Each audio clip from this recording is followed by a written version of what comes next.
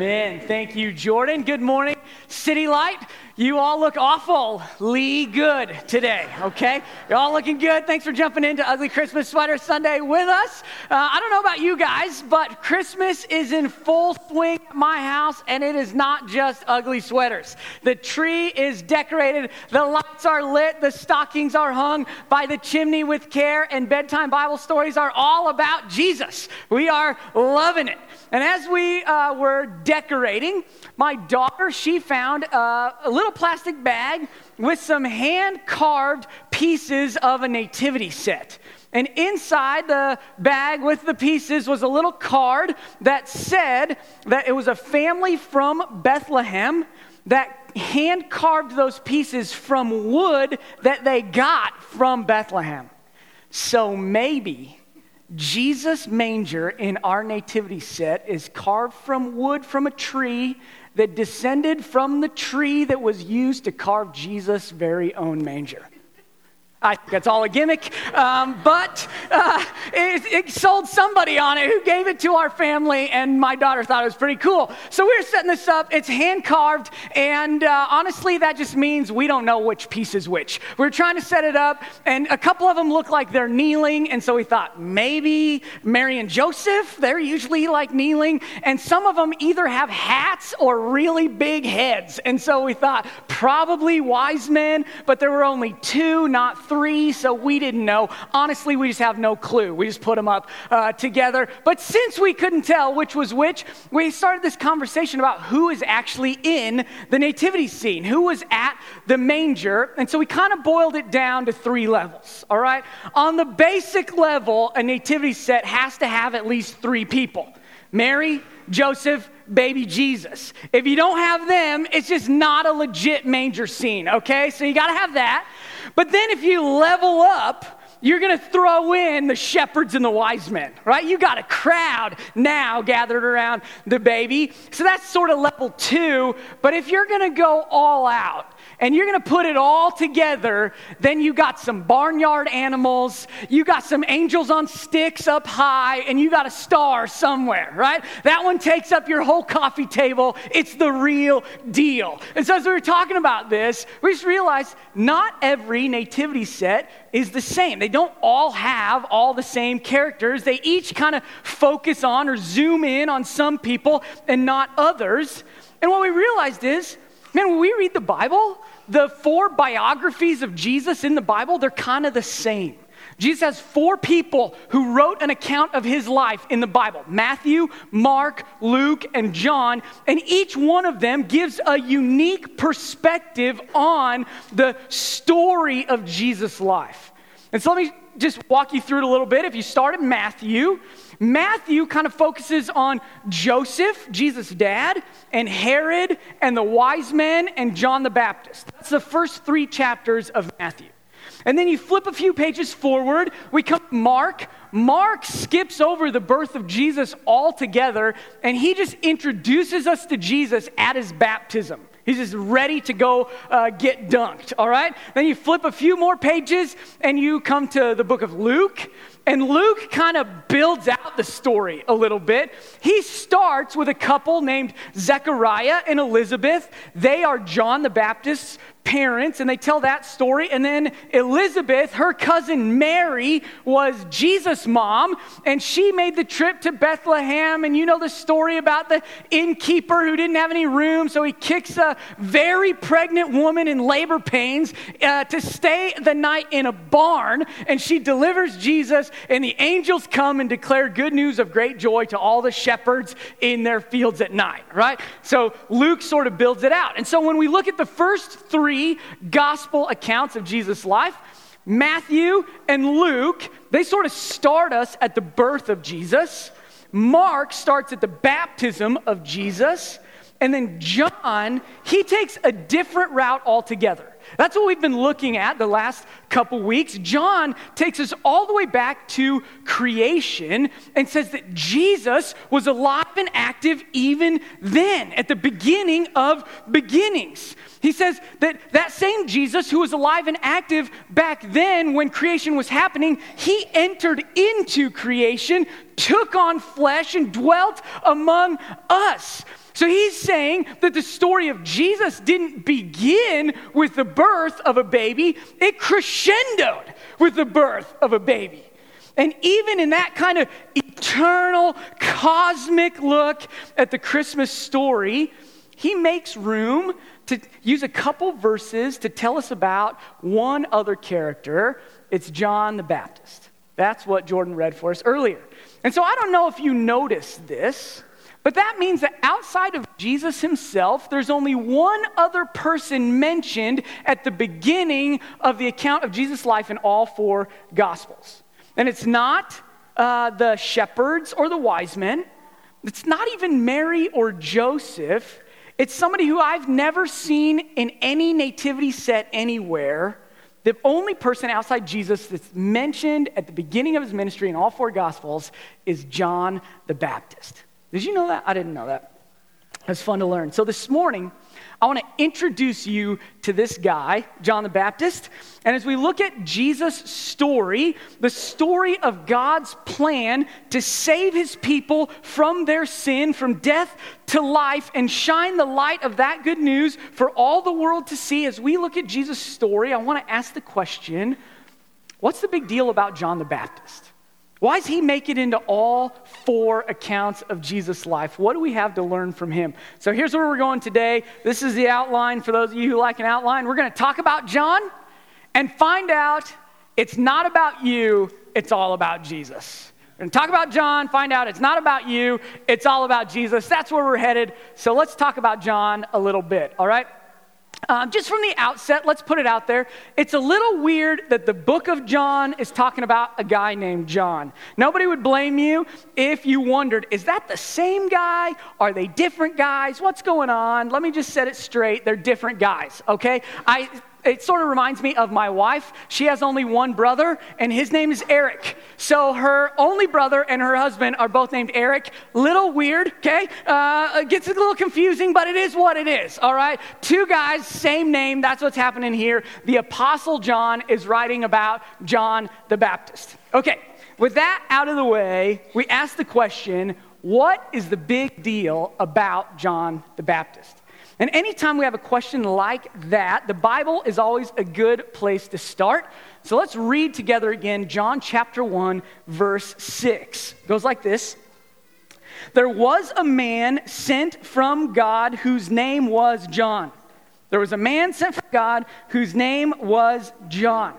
So the very first thing we learn about John the Baptist is that he was sent from God. That is a big deal. And this statement here is not like the generic, hey, we're all sent out sort of statement. This is a statement saying that God sent John to fulfill his promises to his people. This is a big deal.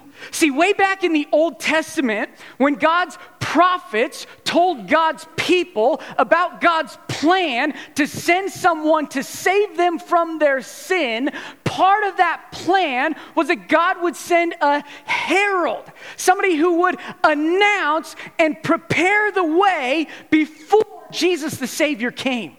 And that guy is John. So think about in the old days when kids would stand on the corner selling newspapers and they would just shout out the headlines before you got to read the whole story. That was a herald. They're heralding the news. Kings used to send that kind of person out ahead of them when they traveled so that their people would know they were coming. It was a herald. The king is coming. The king is coming. That's John.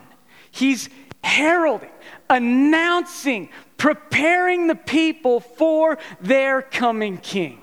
Now let me show it to you in the Old Testament, all right? Here's how Isaiah wrote it. God's word through Isaiah was this.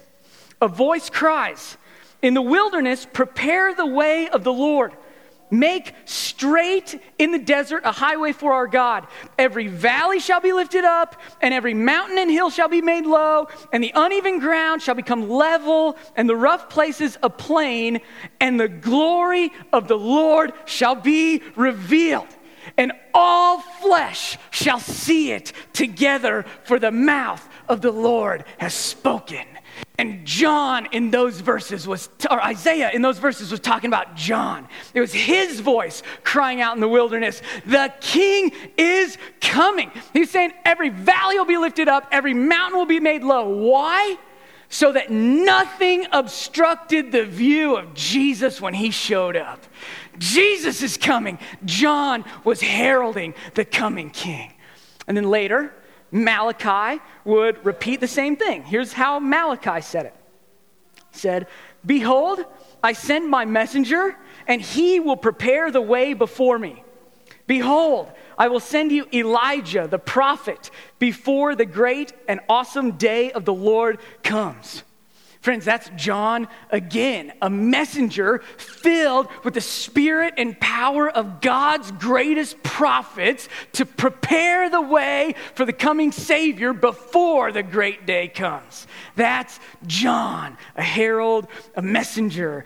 So when the Old Testament talked about John, he was a big deal. And then we flip the pages and get into the New Testament, and guess what? Nothing changes. Still a big deal.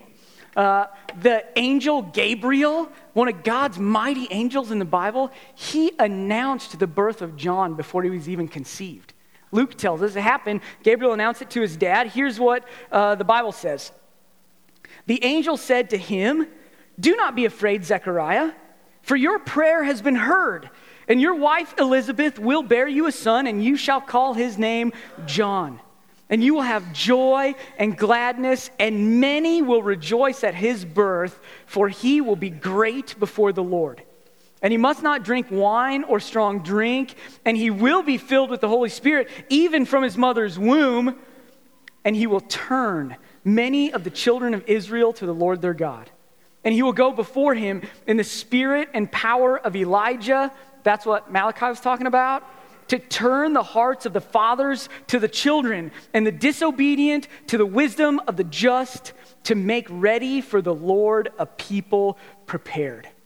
Friends, Gabriel confirmed it. John is the man that Malachi and Isaiah prophesied about. He was the great herald that would prepare the way for the coming king. He was a big deal because when John came, it meant that God's Savior, his promised king, his one and only son, was coming right on John's heels.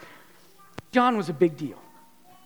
And friends, Gabriel said that John's whole purpose was to make ready a people prepared for the Lord. John's point, the point of his heralding, was to prepare people to meet Jesus. It's what John was all about. And he tells us what that preparation would look like. What does it look like to prepare your heart to meet Jesus? Well, John said it was a turning. Something in your heart makes a turn. Did you catch that when we were reading what Gabriel said? He said that John would turn the hearts of God's people to God. He would turn the hearts of fathers to their children. He would turn the hearts of the disobedient to the wisdom of the just. The preparations for Jesus coming was a heart level turn. And so that means we don't prepare for Jesus like we prepare for our mother-in-law coming over for Christmas dinner. You don't do the deep clean in the house and get out the nice silverware to try to be as impressive as you can be. That's just not what it's about. It's a different sort of thing. John said that a preparation for Jesus coming is a heart level preparing for Jesus to clean you up from the inside out. Amen?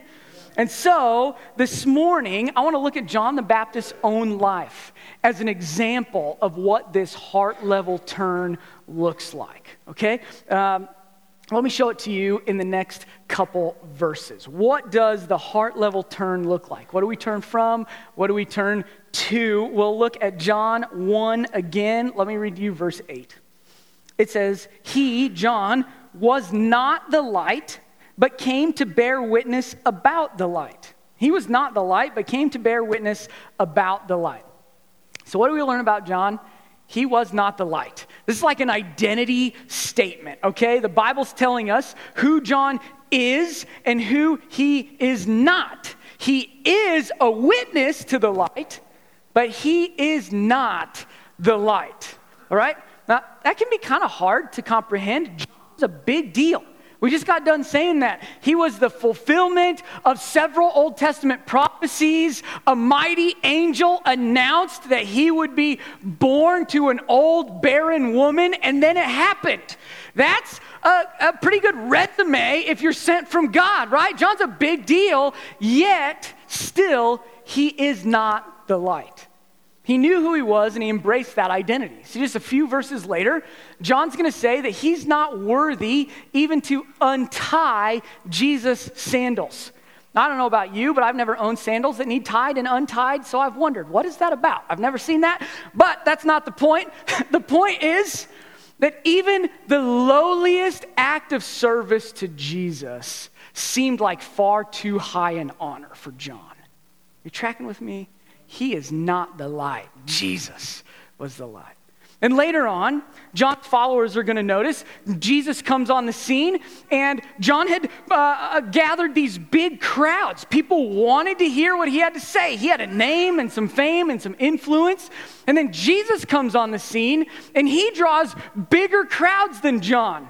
And not only that, some of John's followers check out on John and go join Jesus' crowd. And so the followers of John that remain with him, they complain to him and they say, hey man, all are following him. Everybody's going after Jesus. And you know how John responded? He said, Jesus, must increase, but I must decrease. He must increase, but I must decrease. Eric translation, Jesus is a way bigger deal than me. That should be happening. His name, his fame, his influence, his teaching, his glory, his grace, his following, it will only continue to grow. I will only continue to fade, and I'm going to celebrate that rather than compete with it. He must increase, I must decrease. And I read passages like that, and I reflect on a man like John, and I just wonder, where do you find humility like that? How do you get to a point where you're okay fading into the background as somebody else takes over? Where do you find that? I think John found it because he knew his place in God's plan. God's great plan to save his people from their sin did not center on John the Baptist. It centered on Jesus Christ. It's not about John. And he knew that, and he embraced it. And so City Light, let me give you some good news today. It's not about you either. The gospel is not about you. You are not the main character. You are not the main attraction. You are not the headline act. God's great plan to redeem his people from their sin is not primarily about you. And that is good news, friends. It's good news. And so I just want to say that's the first step in John's heart level turning, preparing for Jesus, the coming king. We turn from this is all about me to something else, all right? So it's just not about you. Let's say that. I think this is just natural for most people. It's part of our human nature in this world to want to make everything about ourselves. I want to make it about me. You want to make it about you. It's just kind of who we are. I realized this a few weeks ago. I was riding in my truck with my two youngest boys, Jonah 6, Iris 4. So we're driving across town. Jonah says, hey, Dad, can we go to the College World Series? And I said, yeah, buddy, that'd be fun, but it's a long ways away from right now. And he said, okay, and he thought for a moment, and then he said, but Dad, Christmas is close, right? And I smiled, yeah, buddy, Christmas is just a few weeks away. And before I could even get that answer out of my mouth, my 4-year-old Ivor, he pipes in and said, wait, what? Christmas is close? I haven't even finished circling my presents yet. Like, you know what he's talking about? The Target ad comes in the mail and you got to flip through and circle everything you want. When Ivor heard that Christmas was coming, the highest priority in his life was making sure that everybody knew what presents he wanted this year. That's hard to blame him because he's only 4, but I think it just goes to show that you don't have to be taught to make Jesus' story all about you. That comes naturally to us. It's not about you. I just think it's kind of silly. If we think about it, if we look up from it, it's kind of silly to make a story about something smaller than it is. It's kind of silly for us to make the good news of Jesus all about us, but we do this kind of stuff. It's like, imagine a marching band walked by, and after the marching band walks by, you turn to the people next to you and say, man, my favorite part of that whole thing was the banner in the front with the school name on it, right? Like a marching band walks by, it's meant to be heard and enjoyed. The flag spinners are meant to be seen and enjoyed. And you say your favorite part was the banner? It didn't even make a sound. That'd be silly, right? It might be like watching Doug preach a sermon from this stage one day, and afterwards turning to the person next to you and saying, man, did you see that soul patch? That was my favorite part, right? That's not just silly, that's crazy. It's like peach fuzz. It barely counts as facial hair. That shouldn't be anybody's favorite part of anything, right? It would be silly to see the band and celebrate the banner. It would be silly to hear the sermon and miss the Savior. And friends, that's the heart that John is getting after here.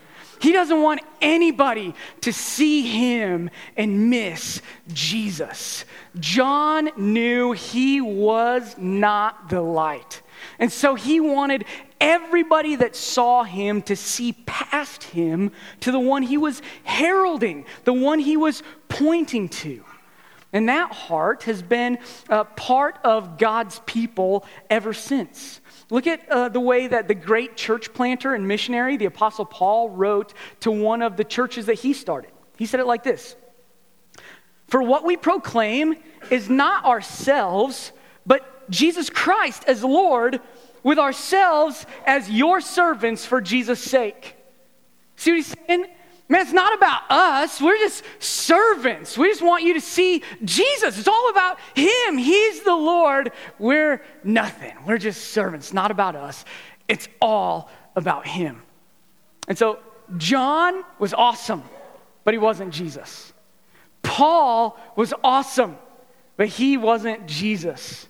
You are awesome. I mean it. I love you guys, but you're not Jesus. And what that means is the good news of God's great plan to save his people from their sin, to shine light into darkness, to give life where only death reigned. It is not primarily about you. You are not the main character or the hero or the headline of the event. And so the first step in this heart-level turn to prepare for Jesus means we accept this one is not about us. Are you with me? It's not about you. That's number one. So John is not the light. God's plan to save his people is not all about him. That's who John is not. Okay? Now let's look at who John is. This is John chapter 1. We'll read verse 7. It says this: "He, John, came as a witness to bear witness about the light, that all might believe through him." He came as a witness to bear witness about the light, that all might believe through him. Who is John? I would say it like this: he is a witness that bears witness. Okay, if you're taking notes, write that one down. Who's John? He's a witness that bears witness. What does that mean? It means he saw Jesus and he told people what he saw. He knew Jesus and he told people about what he knew. John was a witness who bore witness about the light. It means he told people about Jesus because even though he wasn't the light and it wasn't about him, he knew the light and he knew it was all about Jesus. He said Jesus was in the beginning with God and he was God. In Jesus is life, and that life is the light of all men. It was Jesus who stepped out of heaven to wrap himself in flesh and live among us. He said, whoever believes in Jesus, it's Jesus that gives them the right to become children of God. It is all about Jesus, and those statements come just from the very beginning of the book of John. And the whole gospel and the whole Bible is trying to tell us the message. It is all about Jesus. Amen? And so John knew it's not about you, it's all about him. God's great plan to save his people from their sins centers on the person and work of Jesus Christ. John knew that. And it's why he was okay with Jesus increasing as he decreased. But John knew he was the herald that shouted, "The king is coming, the king is coming." And guess what? When the king came, the herald's work was done. John told his friends later on that he was like the best man to a groom. Okay, here's the picture. Jesus is a groom. He's coming to see the church, his bride, God's people, and John's just like the best man. And so he runs out to the bride and says, "The groom is coming, the groom is coming." And guess what? When the groom gets there, the best man's work is done. John is saying the real party happens when the one who is announced arrives. The real celebration happens when the people meet their king. The real celebration happens when the bride meets her groom. And so John said, it's not about me, it's all about Jesus, so I'm just going to get out of the way. He's a witness that bears witness so that all might believe in Jesus Christ. And so the first part of John's heart-turn preparation for Jesus is we accept it's not about you, and then we turn and embrace it's all about Jesus. Are you tracking with me? So I want to close out here by saying I think John's identity shows us two ways that we can make this Christmas season. We can stick to the reality that the gospel as a whole is all about Jesus. Two ways to do that. John was a witness to bear witness. So what do? Be a witness and bear witness. Okay? How do we make it all about Jesus? Be a witness and bear witness. Let's close by looking at this. Friends, can I just encourage you, especially in this season, would you witness Jesus? Would you be a witness of who Jesus is and what he's doing? Would you have the eyes of your heart opened and looking so that you see him and you have a personal account of what he has done for you and what he is doing around you? And just in case you think, man, that just sounds like pastor talk, what does that actually look like? I want to get really practical this morning. What does it look like for us to be a witness here and now? I asked my city group about this last week. I said, how have you seen and experienced the life and light of Jesus recently? In other words, how have you witnessed him? And here's a few of the things that they said. Number one, look for Jesus in his people. How do you see Jesus? You look for him in his people. Chris and Sean Hawkins, good friends of mine in my city group, they have a couple boys that have just grown up and they're moving out of the house. And so Shauna, she was cleaning up one of her boys' bedrooms who's moving out. And as you can imagine, she's just an emotional wreck, right? And in the middle of that, just processing this new stage in life, her friend Megan, who also goes to our church, calls her up and says, "Hey, Shauna, can I grab some coffee and come over?"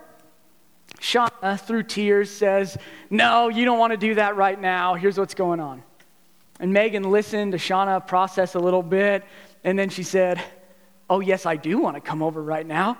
And so she stopped at Starbucks, picked up the coffee, headed to Shauna's house, and she just sat on the bed and listened and encouraged as Shauna cleaned up that room. Friends, Jesus did not leave Shauna alone in that moment. And she knew it because Megan showed up, right? We can see Jesus in his people. So open up. Look around.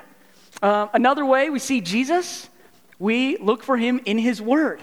We actually read the Bible. This is God's revelation to his people. And I'm telling you, the more you read it, the more you see Jesus in it. In every book and chapter and verse, he jumps off the pages. And so if you don't now have like a regular rhythm of reading God's word, man, that's nothing to be ashamed about. But can I just encourage you? Read it. Open it. Don't let it gather dust on your shelf. Look for Jesus in his word. He will reveal himself there. He promises to. He says his word is living and active. It's going to speak to you as you read it, and you'll find Jesus. So how do we see Jesus? How do we witness him? We look for him in his people. We look for him in his word. One more way, just ask Jesus to show himself to you. Just ask him. Like in Ephesians chapter 1, the Apostle Paul prayed that God would reveal, he would open the eyes of his people's hearts to see the immeasurable greatness of God's power toward us who believe. So he's talking to a church that says, man, I'm not sure if you're taking all this in. I'm not sure if you're seeing all of who Jesus is. So here's what I'm going to pray. That God would literally turn on the lights so that the eyes of your hearts can behold the immeasurable greatness of his power toward people like you and me. And so if Paul prayed that, why would we not pray that? Why would we not just ask, God, would you do that again? What you've done for your people before, do for us now. God, show us who you are.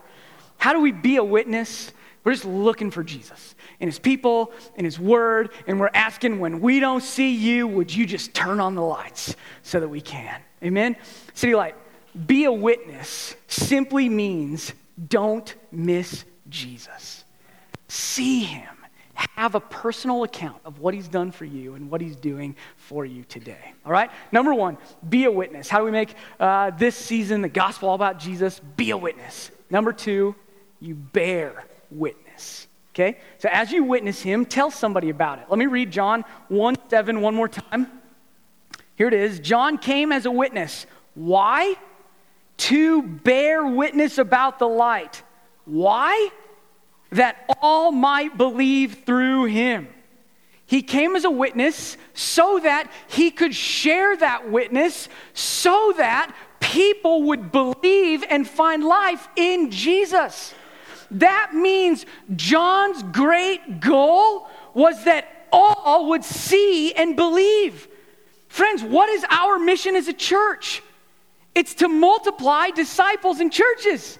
Our great goal is no different than John's great goal. It's that all might believe. And so I want to just tell you today how that's going to work. People believe in Jesus when they hear the good news through mouths like yours and mine, through the words and the witness of people just like you and me. That's what John the Baptist is showing us right now. And I don't have to make a stretch. I'm not reaching for this one in the Bible. It is all throughout God's word. Let me show you just one other place. Romans says the same thing. It says, for everyone who calls on the name of the Lord will be saved. Amen? That's good news. The door's open for everybody who calls on the name of the Lord. They get saved. Goes on. How then will they call on him in whom they've not believed? They got to believe to call. And how are they to believe in him of whom they have never heard? How are they going to believe if nobody ever tells them? And how are they to hear without someone preaching? And how are they to preach unless they are sent? As it is written, how beautiful are the feet of those who preach, who declare, who herald, who bear witness, who talk about, who share with their friends the good news of Jesus Christ. John came as a witness to bear witness. Friends, short story, people believe when they hear the good news from witnesses like you and me. And so let's get real practical. How do we bear witness here and now today? Number one, kind of like before, you just pray and ask for opportunities. God, would you open doors? For me right now, one way I'm doing this, I'm praying for my cousin Jen. The last time we talked, she just shared with Sarah and I that she's searching She's kind of wondering and wandering when it comes to faith and spiritual things and God. And so we just tried to share with her then, and now I just pray for her. And when I pray for her, I text her, hey, Jen, just prayed for you. And maybe that's super awkward, I don't know. But I'm praying for opportunities, and I just wonder if that might not open a door one day. So we just pray and ask. Paul did the very same thing. Here's what he wrote to the Colossians. He said, at the same time, pray also for us that God may open to us a door for the word to declare the mystery of Christ, on account of which I am in prison. This is my favorite part. That I may make it clear, which is how I ought to speak.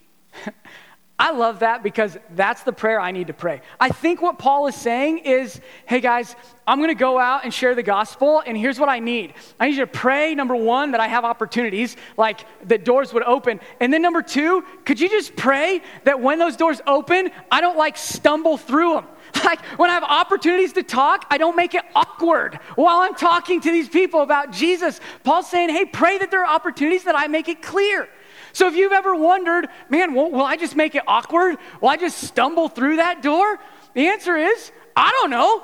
Pray. Pray that God wouldn't let that happen, and that instead he would be clear, okay? We pray and ask for opportunities. Paul did it. I do it. You can do it too. We bear witness to the light, okay? One more way. How do we bear witness? After you pray, actually talk to somebody. Okay? Don't just stay in the prayer closet and ask for opportunities and then go through your day and never seize them, okay? After you pray, actually talk to somebody. And I know this is the part that for a lot of people it gets kind of scary. Wait a minute, preacher. You're saying that I actually should tell my neighbors or family or friends or coworkers, I actually should talk to them about Jesus? I don't know. I know it gets scary. So let me just try to give you an easy way to open that door. Look, the Christmas season is an open door. People are celebrating whether they know the reason or not. Christmas is an open door. And so here's an easy way. You say, hey man, what do you guys do for Christmas Eve? Have you ever gone to church?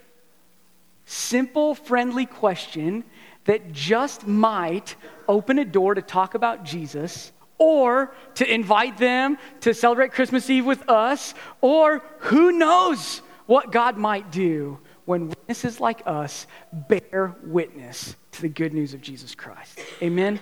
Friends, if being a witness means not missing Jesus, bearing witness means we don't let anybody else miss him either. So this Christmas, let's prepare our hearts and the hearts of the world around us for Jesus, the coming King, by knowing it's not about you, it's all about him. Amen? Would you guys pray with me? Awesome God, thank you for your word. I thank you that a guy like John the Baptist shows up in every gospel at the beginning of your ministry. God, I thank you that John knew who he was, that there were parts of him that were a big deal. There were parts of him that people would have wanted to follow and celebrate. There were parts of him that he would have been really proud of, and yet he just knew he's not the light. It's not him. It's not about him. He knew it was all about Jesus. And God, I just know in my heart I need to hear that. I need reminded of that. And so God, as we look at John the Baptist today, I just ask, would you make us more like him? Would you make us witnesses to who you are and what you have done? God, would you enlighten our hearts so that we can see who you are and what you're doing? God, would you just make it clear for people who are sitting here today who followed Jesus for a long time and just feel like, man, I don't know the last time in my life I looked around and I thought, oh, that's Jesus at work. For people who feel like they've just been far from you for a while, God, would you open their eyes? God, for people who see you all the time, would you continue to give them that grace? Would you continue to just let them soak in who you are and what you're doing? God, would you make us witnesses? As you do that, God, I think the more challenging, the more scary, the more nerve-wracking step is that we wouldn't just be witnesses of who you are, but we would bear witness to people who don't know who you are. Oh God, would you make us a people that have you so deep in our hearts that we can't help but have you often on our lips? Would you take just a moment and ask God, what opportunities will you open for me to bear witness about you this week?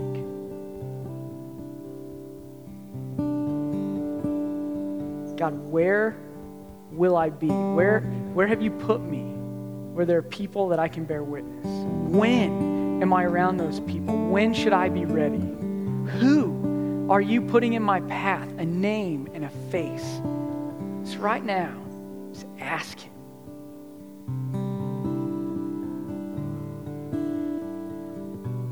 God, I just know when we see you, when we behold you, you never intended for the gospel to come to us and stop, but to come to us and move through us. And so we want to be like John the Baptist. Make us witnesses that bear witness. Oh God, would it be all about you? When we tell our story, would it never highlight, would the headline never be City Light Church? Would the headline never be a city group? Would the headline never be Council Bluffs or Doug and Eric or Dan and the worship team or whatever? God, would it never be anything but only and always the main attraction, the main act, the headline of our story be Jesus Christ? God, don't let us miss you.